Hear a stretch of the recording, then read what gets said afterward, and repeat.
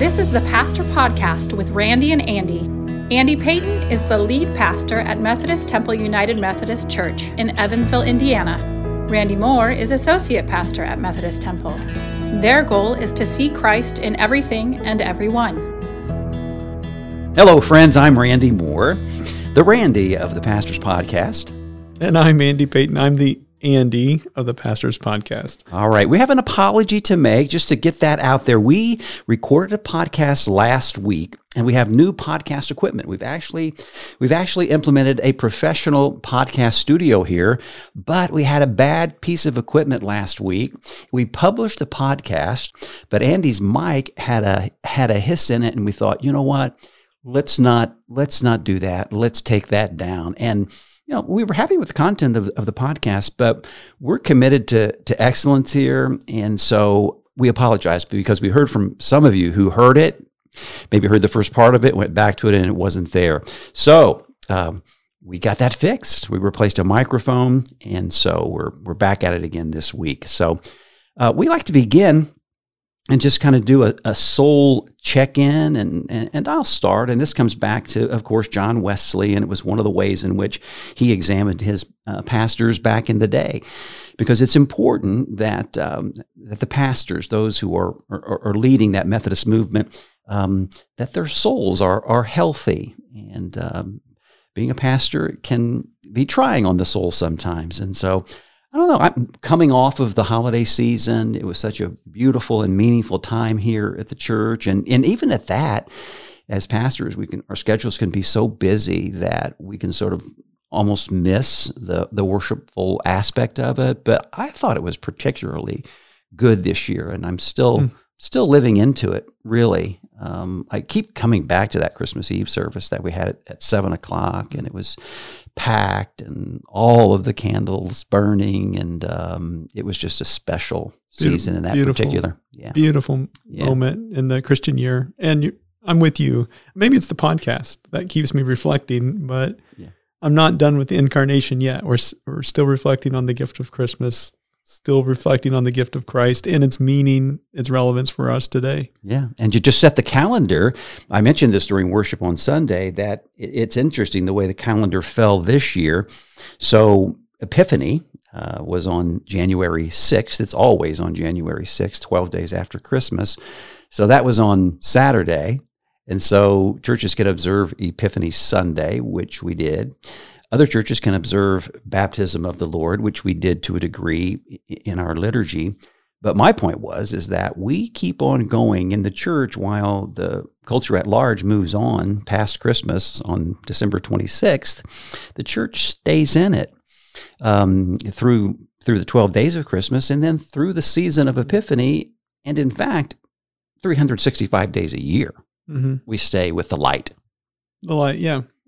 A helpful metaphor. We're centering in the light, looking for the light as the Magi in the Epiphany. We're trying to follow the light. And so that's the gift of the Christian year, is it keeps us coming back again and again to these central narratives, these central points of the life of Jesus, but really central points for our own spiritual journey, our own spiritual lives today. Mm-hmm. And of course, Pastor Andy returned to his sermon series on the 25 Articles of Religion, so we had that going as well. And we're up now to Article 21 in that series. And the title of that article is The Marriage of Ministers. And we just might as well say it. Andy did not dwell on the exact nature of that article. That article talked about the fact that in the Protestant tradition, pastors can marry, unlike in the Roman Catholic tradition, where priests are celibate and they cannot marry. And the article, which came out of the Church of England, said, for us, our pastors and priests can marry, as opposed to the Catholic Church. And John Wesley, abridging those 39 articles for the Methodist movement in America, left that in. Mm-hmm. But you want to talk about that just for a second, and the way that you transitioned out of that to the message that you wanted to share? Well, marriage, when it comes to ministers, does have a long history within the life of the Christian tradition, as you just kind of alluded to, and we're not all on the same page within the tradition. Early on, I'm talking about the New Testament, it's clear that some of the disciples were married. Peter, for example, there's a story in the Gospels where Jesus actually heals Peter's mother-in-law. So that suggests, of course, that Peter was married. And so there's a sense that the disciples, some of them were at least married. It seems like, though, there was a pivot around the year 500, 530 or so, I think maybe is the exact date, when the Pope basically said that all those marriages of all those pastors of that time did not count anymore. They were annulled, and all the children of those marriages were illegitimate. And I can't even imagine what that would have been like. But as history kind of moves on there, it seems like a lot of pastors continue to get married anyway. And as I understand the history, around the year 1100s, where they was like, no, the Catholic Church was like, no, you're not going to get married. And fast forward to about 3 or 1500, where the Articles of Religion are being written, and the Protestant Reformers are like, yeah, we're going to get married. And that's part of the split, I think, between Roman Catholic tradition and Protestant tradition, is Protestant pastors can be married. In Roman Catholic tradition, they still don't do that. And I mean, in my sermon, I was a little tongue-in-cheek about it. I said that's had mixed results. Right. And I don't want to laugh off or dismiss some of the things that's happened in the Roman Catholic Church. It's massively tragic and unfortunate of what's happened, and some of the different issues and things that's happened in the last, I don't know how long it's been going on, that I feel like the Roman Catholic Church has missed an opportunity to kind of correct course when it comes to marriage and the marriage of priests. At the same time, though, to be fair to the Catholic tradition, if they just go back to the way it was before, it's going to be hard for the Catholic parishes, to navigate that, because they're used to the priest being able to be there at the drop of the hat. They don't have that kind of balancing between family and the church. And so I kind of see they're in a tough position. It's a good idea. The idea being that the priest is married to the church or married to God. All of the priest's attention is on God. You can see where on one level that would work. But I then try to think about, and I was a single pastor when I first started. My first wife died. I was a widower, and I was single. And did that mean that I could give the church more attention and God more attention? Maybe. But I'm happy that I have my wife. I'm married now. I'm happy that I have my wife as a partner in my ministry. I mean, we're able to speak from experience. When folks come to us seeking counsel, and that happens sometimes, you're able to speak like, well, this has been my experience, that kind of thing. So that's the plus of being able to get married, I guess you could say. When it comes to my sermon, though, I use that as what's one of the metaphors that have been used, one of the symbols that's been used for a person's relationship with God. As you kind of just mentioned, we know one of the ideas is we become married to God, regardless if we're married or not. We can become married to God, and that's one of the images that's been used over the centuries. And so I decided to kind of build on that rather than talk about marriage the whole sermon, which I'm just more passionate, more interested in that too. So it kind of lended itself in that direction. Yeah. So your topic really was conversion. Yes. And what is it? So you define what conversion is for the congregation. Yeah. Well, my definition, I started right out. First thing I said in my sermon was conversion is not about becoming religious in a new way. It's really about cultivating a new life attitude toward ourselves, one another, and the world around us. And it's like a whole new processing system that you're adopting when you're actually going into it's more of a process, the process of conversion. And I don't know. I don't know if that's something that folks have heard before, or it got quiet when I started out with that. And then from there, I built on something we use during worship every Sunday here at Methodist Temple, to think of it another way. When we say, I see Christ in you, and that's something we say every week, what we're talking about is something deeper than just Christianity. What we're suggesting is that at our core, we've been built for Christ-like love. The world actually works best in a Christ-like way. And so that kind of lends itself to this idea of conversion. We're not trying to adopt some sort of ceremony. It's not really even a theology.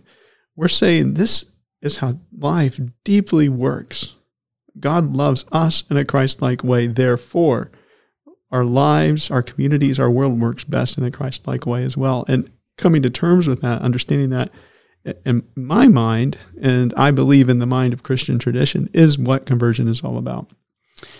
Yeah, growing in Christ-likeness, Yes. you said. Yes. It's a process, and growing more like Jesus every day. Well, and I would push it out. I mean, just so folks can hear what I'm trying to say, it's true for the Hindu. It's true for the Buddhist. It's true for my friend who's a Jewish rabbi. It works best in a Christ-like way. Life works best in a Christ-like way. That's what we're getting at. We're not trying to make the world Christian.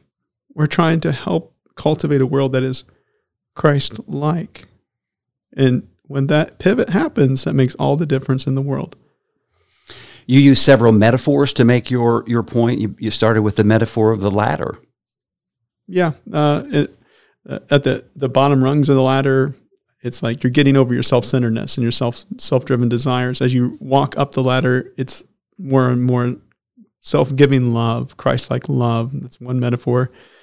When it comes to a marriage, it's very helpful, back to the marriage metaphor. A relationship in a marriage, like there's the honeymoon, there's the marriage itself, and then there's the years in which you cultivate that relationship. And towards the end of a person's life, after they've been married 50, 60 years, it's really quite beautiful if you've ever seen it. A couple can just kind of be in one another's presence without even saying anything at all. And I think that's a great way to think about what our relationship with God can become. You know, there's this honeymoon, there's this ups and downs, but there's this point where we can just kind of rest in one another's presence, and we'll get to some of that later on. But it's contemplative. It's very contemplative. Yes, all the contemplatives that I've read, especially if you go pre-1500, they almost all talk about the mystical union with God in terms of marriage. I'll just kind of hold on to that. It always comes up. Mm-hmm. Dance, and then the dance. Yeah. At first, dancing's kind of difficult for some of us, myself included, big time in that. I'm a really bad dancer, but God takes the first step and we respond. We try to live in harmony with that and rhythm with that dance. And so building on those metaphors, though, I started and tried to talk about stages of spiritual growth, which is deep down, if you're going to church, I hope we're all interested in what are the stages of spiritual growth. And I use the traditional language of the purgative as one of the phases, the earliest phase, the illuminative, which is kind of like the middle phase, and then the unitive phase of spiritual growth. To use different terminology, though, I didn't get into this in my sermon. In the Methodist tradition, we have three terms we use that kind of pair up with these words. Repentance is the early stage. Faith is that middle stage. And then the ultimate goal is holiness. And they mirror one another quite a bit. The thing that is important to understand is it's not like, okay, I'm through the purgative now. Now I'm illuminative. And now I'm through the illuminative now. I'm now the unitive. It's not like that. These are like characteristics that they all are deepening together as one. They're not just like steps, more like we just take this step and we're past it kind of thinking. It's more like we're describing the best as we can with human language what happens when a person deepens their experience of God. So let's come back to the purgative. You said that's growing up, and the illuminative is waking up. And then the unitive was what? I missed that part. Living as one. And living as one. Yes, okay. So yes. The purgative, growing up when we first start to follow Jesus, that beginning of that growth. Yeah. So that's the purgative is that's the initial stage when a person first says, okay, I'm going to become intentional of and conscious of cultivating a relationship with a power greater than myself. It's that initial point of conversion where a person says, okay, I'm going to go in this different direction with my life now. And it usually starts with some sort of like longing is the way I would describe it. A person can have like an abrupt change in their life, like the addict gets arrested or the criminal gets caught. Those are pretty extreme. Another example could be like you lose a person or you lose a relationship that defined you. It could be the death of a loved one. It could be a divorce that you've went through, something like that. A big abrupt change, though, leaves you in this state of longing for more. Sometimes that's the beginning of the purgative. It can also be a much more subtle type of experience where you've climbed up the ladder. You played the game that the culture around us has taught us to play from the very earliest stages of our education. We're taught to be a certain type of person that climbs up a ladder. We get the house, we get the job, we have everything we would think we would want. And then we get to the top, we look around like, hey, why is it that I'm not fulfilled in this? And that can be the purgative too, because you're still longing for more. Yeah. The next stage though, is that choice we make. The purgative really starts when you say, hey, I'm going to do something about this. And you initially just intentionally start to follow Jesus. At which point, typically what happens is people are very passionate about their faith. They're very passionate about their walk. Back in the day, there was these weekend kind of like spiritual retreats people would have called the Walk to Emmaus, where they Trace Diaz. You saw it happening a lot of times when people would go on their walk, and all of a sudden they're like very passionate. They come out of that and they're like, yeah, I'm going to mountaintop type experience. Yeah. And so they're very intentional. And so they're reading the Bible now. You're listening to your podcast now. You're reading your books now. You just can't get enough of it. Going to worship because you want to. And the tendency though, then is I've noticed, and I'm just speaking from my own personal experience, really. What happens if you're not careful is you get filled with spiritual pride. You start looking down at other people for not being quite as passionate about things as you are. And so you got to be really on guard in the purgative phase when you begin to go down that path and enter into this journey. The purgative, though, that's the growing up. Next is the illuminative, the waking up. Yeah. So in the purgative, what you're doing is you're trying to rid yourself of all that un-Christ-likeness. In the illuminative, though, what happens is the light comes on, and it becomes less of a kind of a religious thing and more of a, to use the old cliche, more of a relational experience where you come to this moment really like, holy moly, this is real. These stories in Scripture point to something that's real. These sacraments point to something that's real. The songs that we're singing, it's real. It's all very real. And so the illuminative phase in my sermon, the way I described it, was like you go from following Jesus to this experiential understanding that, hey, look, Jesus is actually following me. Christ is following me, coming after me. And this moment is so important when it comes to our faith. In the purgative, when a person is in that phase, they're very aggressive about their faith. In the illuminative, what happens is you begin to rest in it.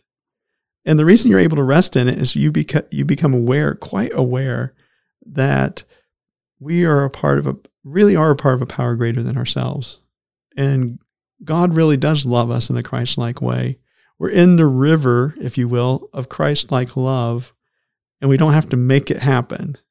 And you're able to kind of rest in that. And the way I talked about it in my sermon, I find this very helpful, is the illuminative has this quiet confidence in Christ-likeness. They have this quiet kind of ability to just rest. And the way you really know you're growing is when an interruption happens in your life and you're able to navigate it and not lose your mind over it, and that's easier said than done, of course. Road rage and faith rage. Right. Yeah. Right. And I was just talking to someone about the difference between purgative and illuminative this morning. And the thing I said about the purgative, it seems like folks are pretty aggressive in that phase. In the illuminative, folks are Zen. More zen. But I don't want to come across like the illuminative does nothing at all. It's the way they go about it. It's the spirit in which it's done. They are very much interested and invested in being intentional and enacting their faith, but they're not trying to like mow the world over with it. They have a sense that this is it. This is real, and this idea of Christ-likeness is the deepest truth of our lives. Yeah, you said that this quiet confidence that you're talking about, that's a definition of faith. Yeah. The word confidence itself, con, goes back to the Latin word with, videns, faith. You work with faith. And so when an interruption comes your way, something doesn't go our way, to move with faith means I'm going to continue to work with this scenario in a Christ-like way, knowing that God is also working in a Christ-like way. And so you're able to kind of navigate those transitions, I guess, to use a phrase, with grace. You used a quote that you've quoted often, and so I'll let you expand on that a little bit because clearly it speaks to you, and it's evangelize the inevitable. Yeah, it comes from E. Stanley Jones. Yeah, evangelizing the inevitable, and he also goes on to say you cooperate with the inevitable. And I wish I could just articulate this in a way where it clicks for people, but what he's suggesting is, and I believe this with all my heart too, what he's suggesting is at the core of this world, of the core of all reality, is that our lives are meant to work in that Christ-like way. And we have one of two choices. We're either going to work with it and find the joy and the peace and the sense of security that comes with it, or we're going to work against it. And if we work against it, we find ourselves in a sense of self-frustration and anger and even sometimes violence. And it's not only true, and here's where Jones would go with it, and I believe he's right because I can see it in my own world today. It's not only true for us individually, it's also true for us as communities. It's also true for us as nations. We can either go Christ-like or we cannot. If we choose to go with it, it makes a huge positive impact on our lives and the world around us. If we choose to go against it, we break down. Jones would say, God's law, God's way never breaks. It's we who break against God's law, God's way, which is a bold claim. But before you just dismiss it, stop and think about it. Can you think of it? I can't think of, Randy. Can you think of one instance in your life where it's not appropriate to respond in a Christ-like way? I can't. No, you're right. And why is that? Because that's the deepest truth of our life. Because that's the way God works. That's the way the world works. The God that made the world made it to work in a Christ-like way. That's what he's getting at. And so the illuminative phase is this, the lights come on. I'm confident in this. I'm not going to waste my time investing in things that don't fit with that vision of what the world should be that we see in Jesus. Yeah, you said that God really is speaking at that point, and then that opens up a dialogue with God. I'm sure we can hear God from that standpoint much better. Yeah, it's not just a way of life; it's a way of relating to life too. The illuminative is, and what I mean by that is, God is always speaking through the gift of our lives. There's Christ-like impulses that come just personally and uniquely to us. And this is an important pivot, too, in our walk with God. If you're not careful, it all becomes like a religion again, right? It's all about, I'm going to live this Christ-like way. That's the answer. No, that's the way life works. It's sovereign in that sense, sure, but it's more than that. It's like, I'm going to enter into this dialogue where Christ speaks to me. Life speaks to me and is addressing me. And that, it has a face, it has a personality as well. And I use some examples like things that have happened to everybody. Like, for example, let's say you're in this season where your relationship with a sibling's not going very well. And let's just say you're walking down the street one day and you cross paths with a teenager, and that teenager, for whatever reason, reminds you of a time where you're with your brother and your relationship was good, it was healthy. That's a moment where I think that's more than just a coincidence. That's life tapping us on the shoulder. We can follow that Christ-like impulse or not. It's a relational type of thing. Another example I use is like, let's say you're a parent and you have a toddler, and the toddler, of course, is going to throw some fits, and you're having a hard time. You're at wit's end with that relationship with your toddler. You want to be a good parent, but you're on the verge of losing your temper, and it's hard. Let's just say you go to the grocery store and you see a newborn baby with the mother, and it reminds you of a time in which, it much more positive, and in the terms of the innocence of just having a newborn baby, and you turn and hug that toddler of yours now in that spirit. These are the kinds of ways I think life is always tapping us on the shoulder.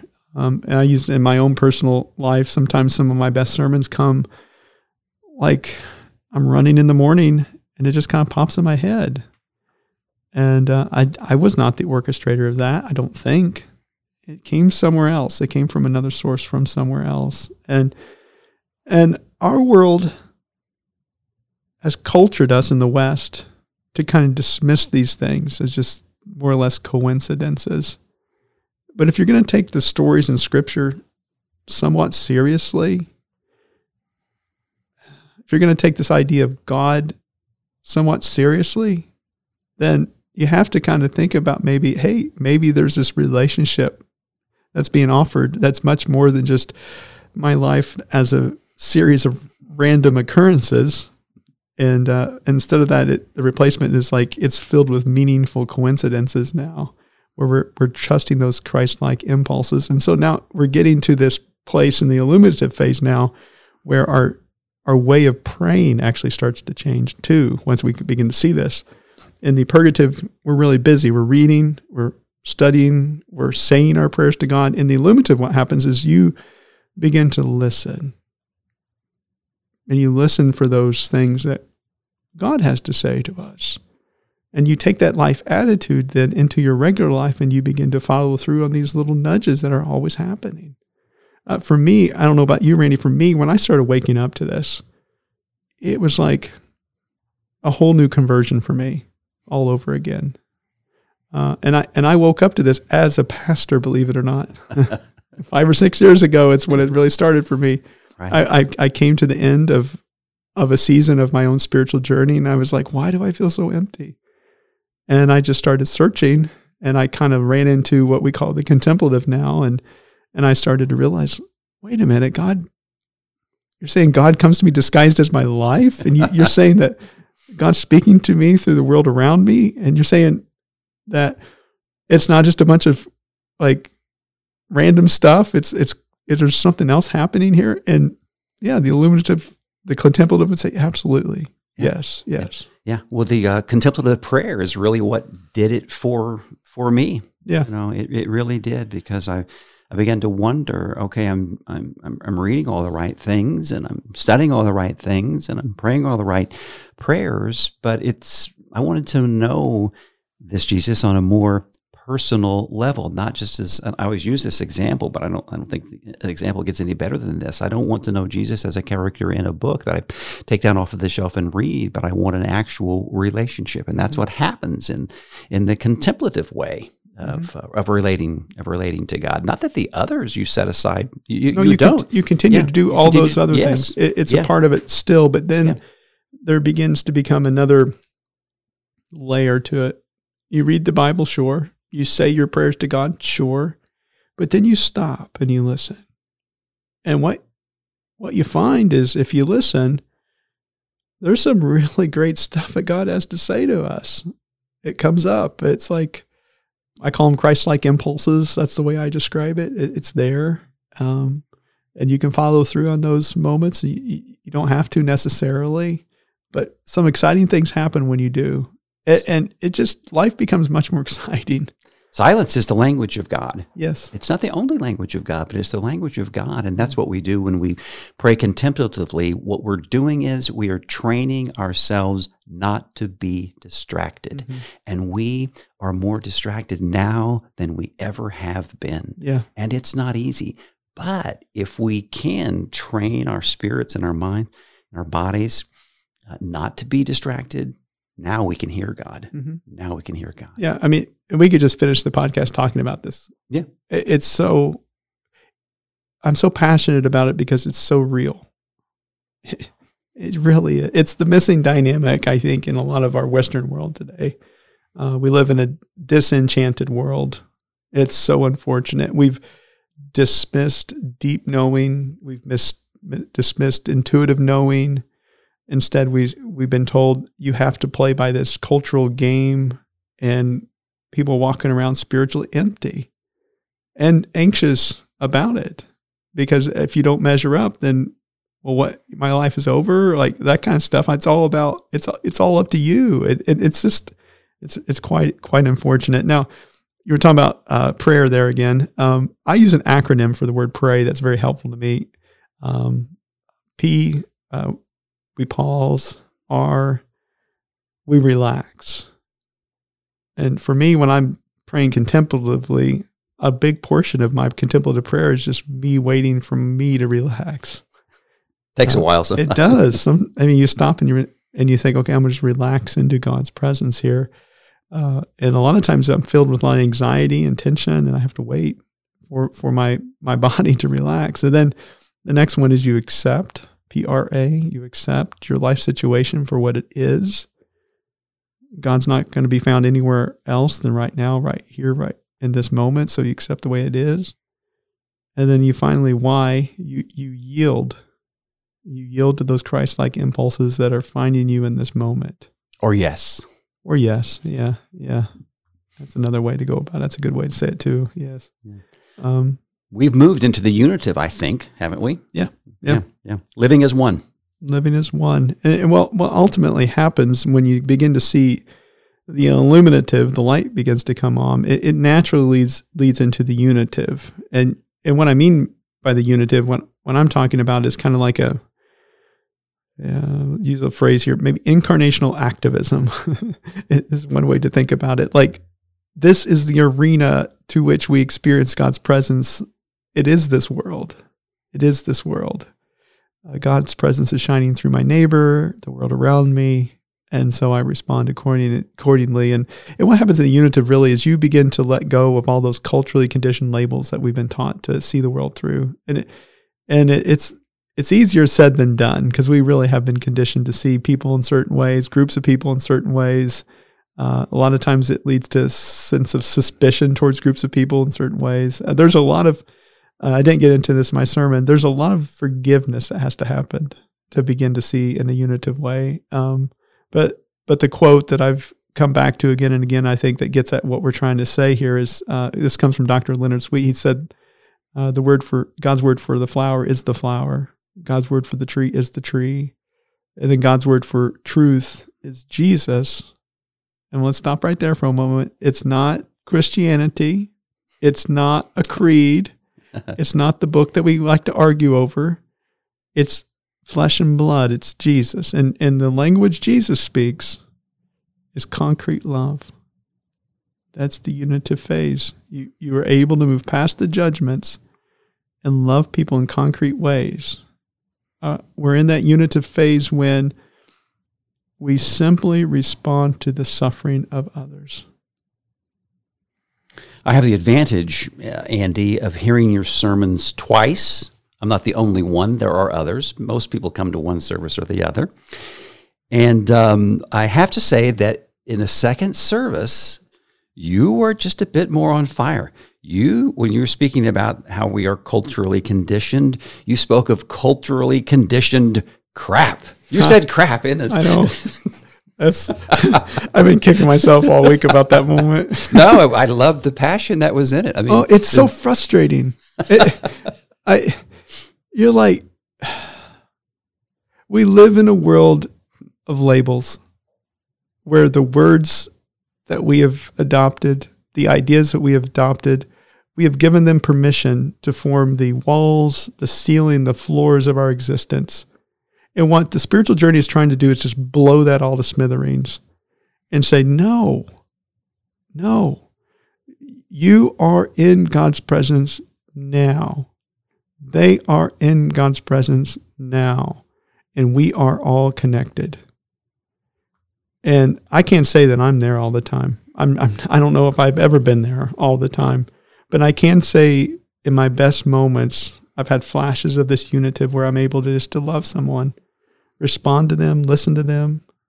So yeah. One way I've heard it described is in the unitive phase, you move from a top-down type of thinking to a bottom-up type of thinking. What top-down thinking is like you have an agenda, you have a goal, you have an expectation about what should happen, and that basically gives you tunnel vision. You miss everything around you as you go and enact that, and you get frustrated with everything that doesn't fit into that. And that's much of our world today, and the algorithms of social media and the news and everything that we've been inundated with, saturated with. And what bottom-up thinking, though, it does is it gets more into that, I'm relaxed in the presence now. What's life showing me now? What's my neighbor showing me now? And you're able then from that place to wrap your arms around the world in front of you. It's like a situational type of awareness which is not talked about much in our world today. But I would have to say, I believe that bottom-up awareness is going to lead to much better decisions because you're dealing more with reality rather than your expectation and agenda towards reality. You brought up one of the Desert Fathers in a really interesting story.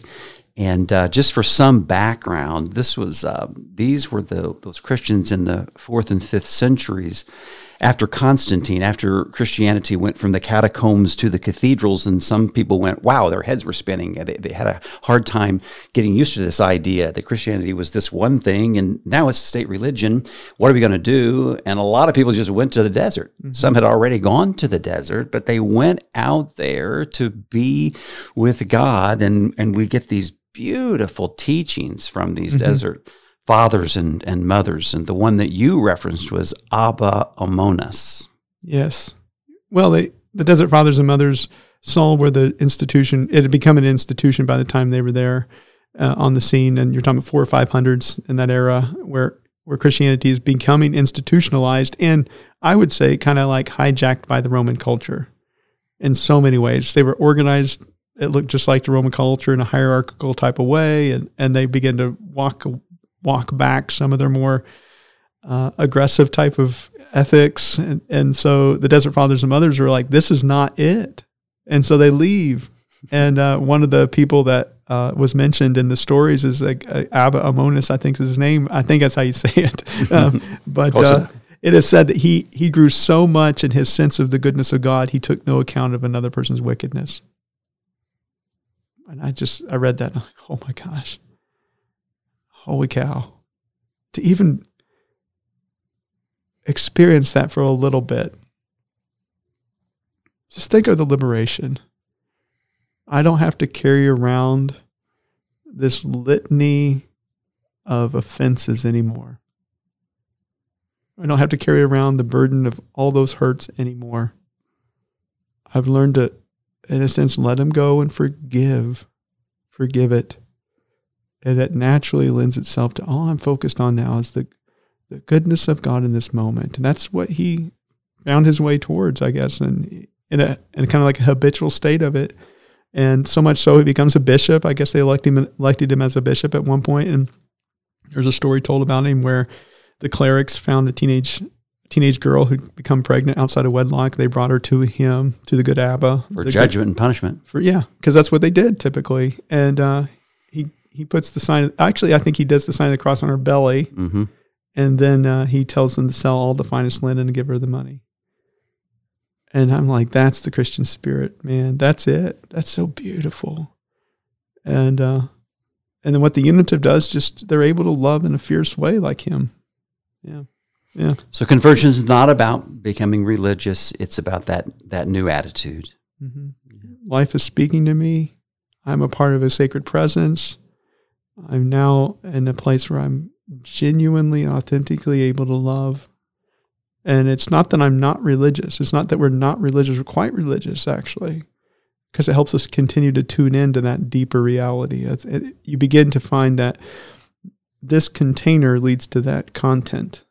And it's just for me, growing up in the church, I've never heard much said about this kind of stuff, but somehow I found my way to it, and I think it's real.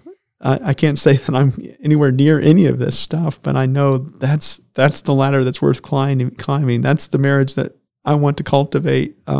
That's the dance you want to dance. That's the dance that we want to dance. Yes, yes. And I think when people look at Christianity, that's kind of what they're hoping for, too. And they don't want this. I feel like sometimes we settle for a show. I worry about that. Mm-hmm. People come in and they say, well, I just want to be fed.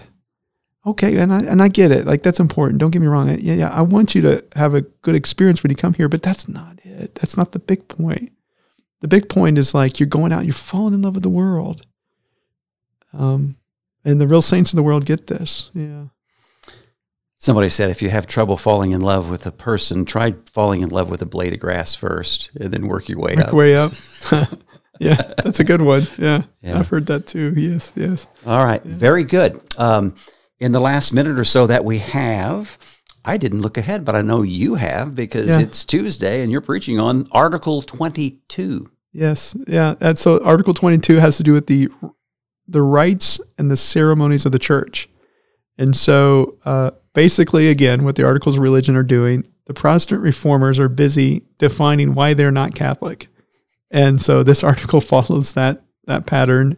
And so rather than the Catholic pattern of worship where they have one kind of set type of worship, everywhere you go, it's the same type of pattern, the Protestants believed you can change it and adapt it according to your context. And what this article does is gives permission to a person to be able to do that. And so I'm going to build on that basic idea that the gospel introduces us to something that is objectively consistent, but yet there's room for subjective creativity in that. And so I think there's something really great in this for us. And I'm going to talk about some of the history of our own Methodist movement. Particularly, I'm going to focus on the story of E. Stanley Jones and how his life influenced the life of one Martin Luther King and his fight for justice in the United States, and how I'm going to circle back around with this and how, it's objectively true, but subjectively it must be lived into in our context today.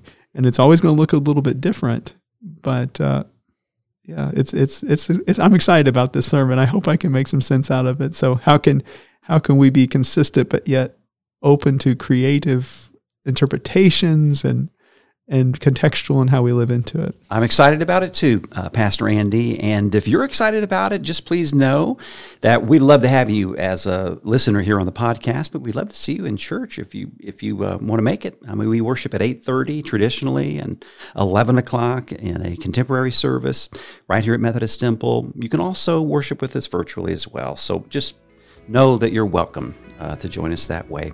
We thank you for listening. We hope you have a great week. And we'll talk to you again next week. This has been the Pastor Podcast with Randy and Andy. You are welcome to join us at Methodist Temple in person or online. Methodist Temple is at 2109 Lincoln Avenue in Evansville, Indiana.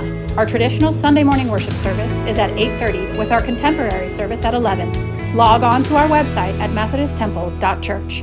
We see Christ in you.